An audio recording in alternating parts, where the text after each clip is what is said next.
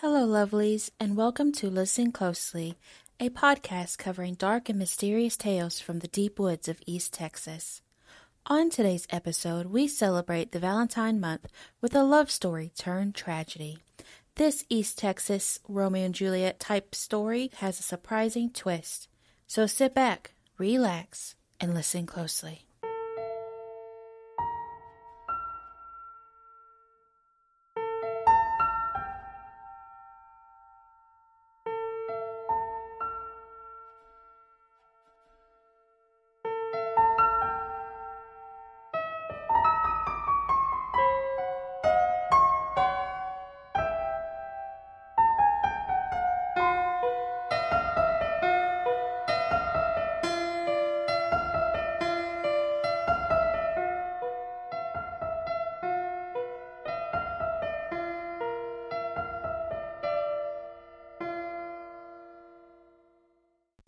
Before we get into the actual story of the Devil's Cake, we must first look into the conflicts that were happening previously.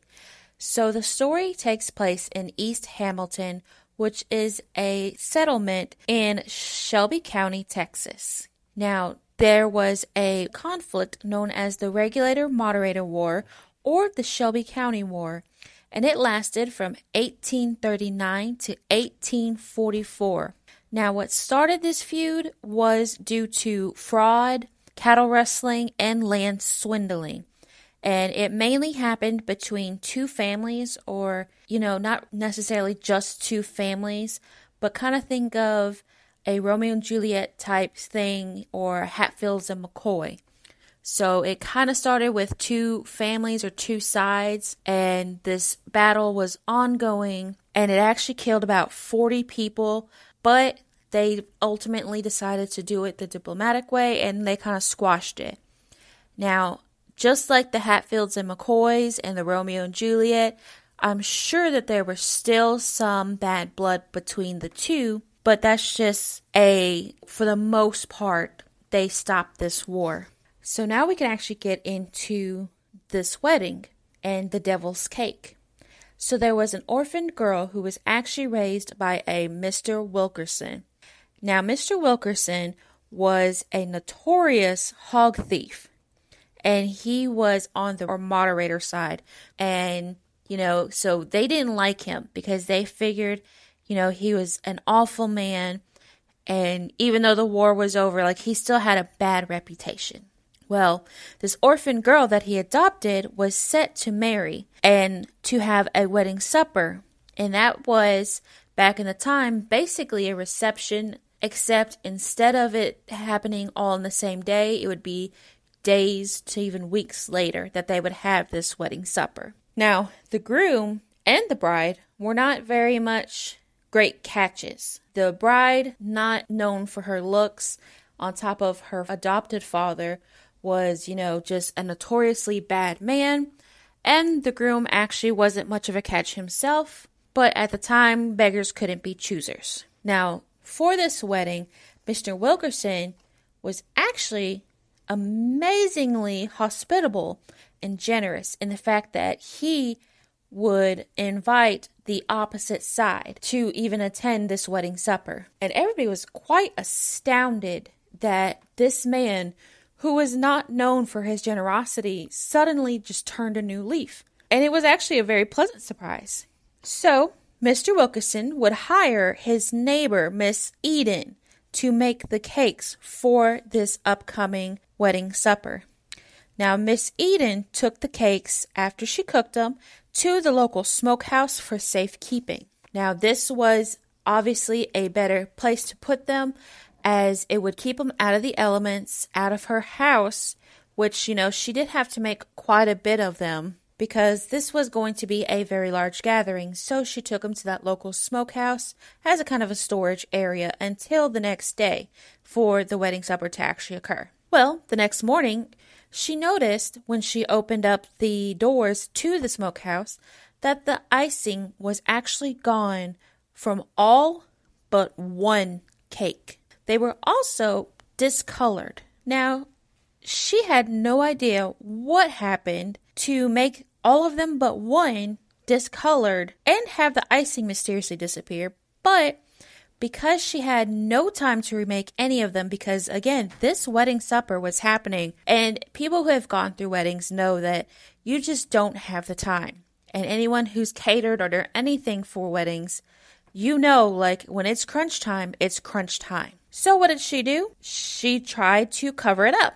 And to cover it up, she sprinkled sugar and covered them the best she could to fix that problem. Now, again, Mr. Wilkerson not only invited his family and his friends and those who were on his side during the conflict, but he also reached across the aisle and he invited those of the opposing side. And again, everyone was super, super impressed that he would invite everyone and all of his neighbors whom he previously was fighting against. Well, during this wedding supper, everyone was eating, enjoying their time, praising the newlyweds.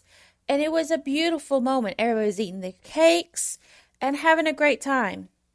Until people soon began to fall ill. And some of them would even pass away, including poor Miss Eden, the baker of these cakes. Only those guests who refrained from eating those cakes are the actual ones that survived.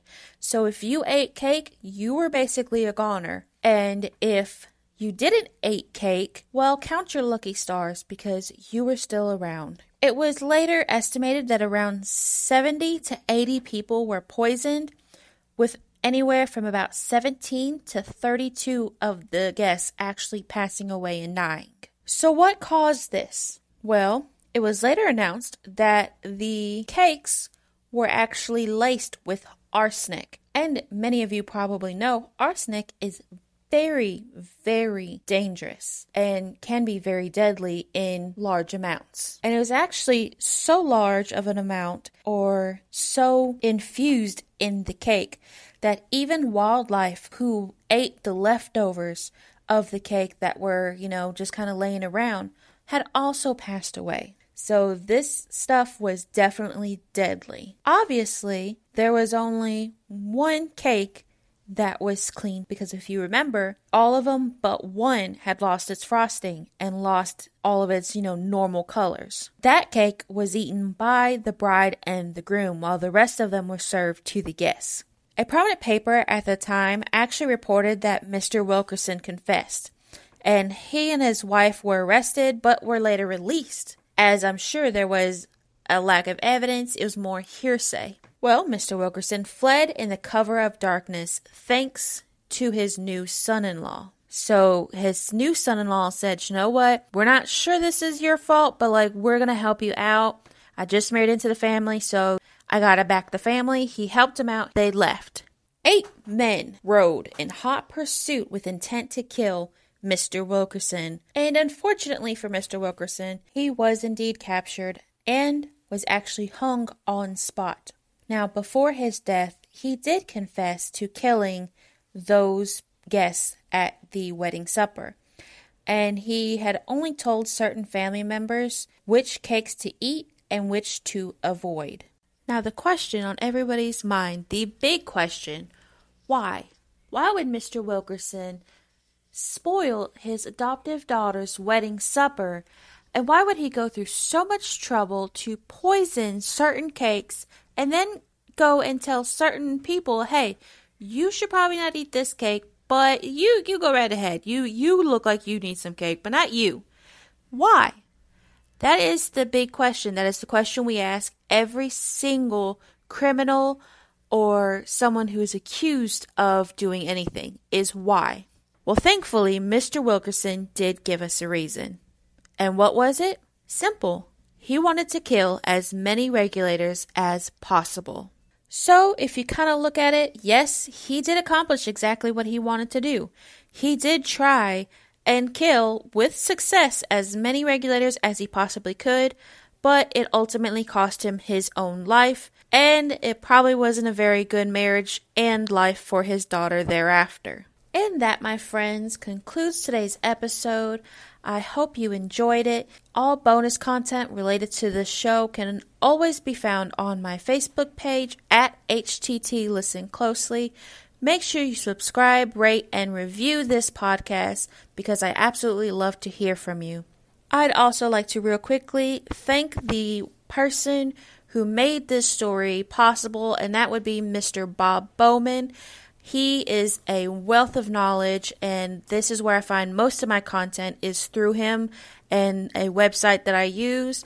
So I want to real quickly just say thank you and being just an amazing historian for this local area.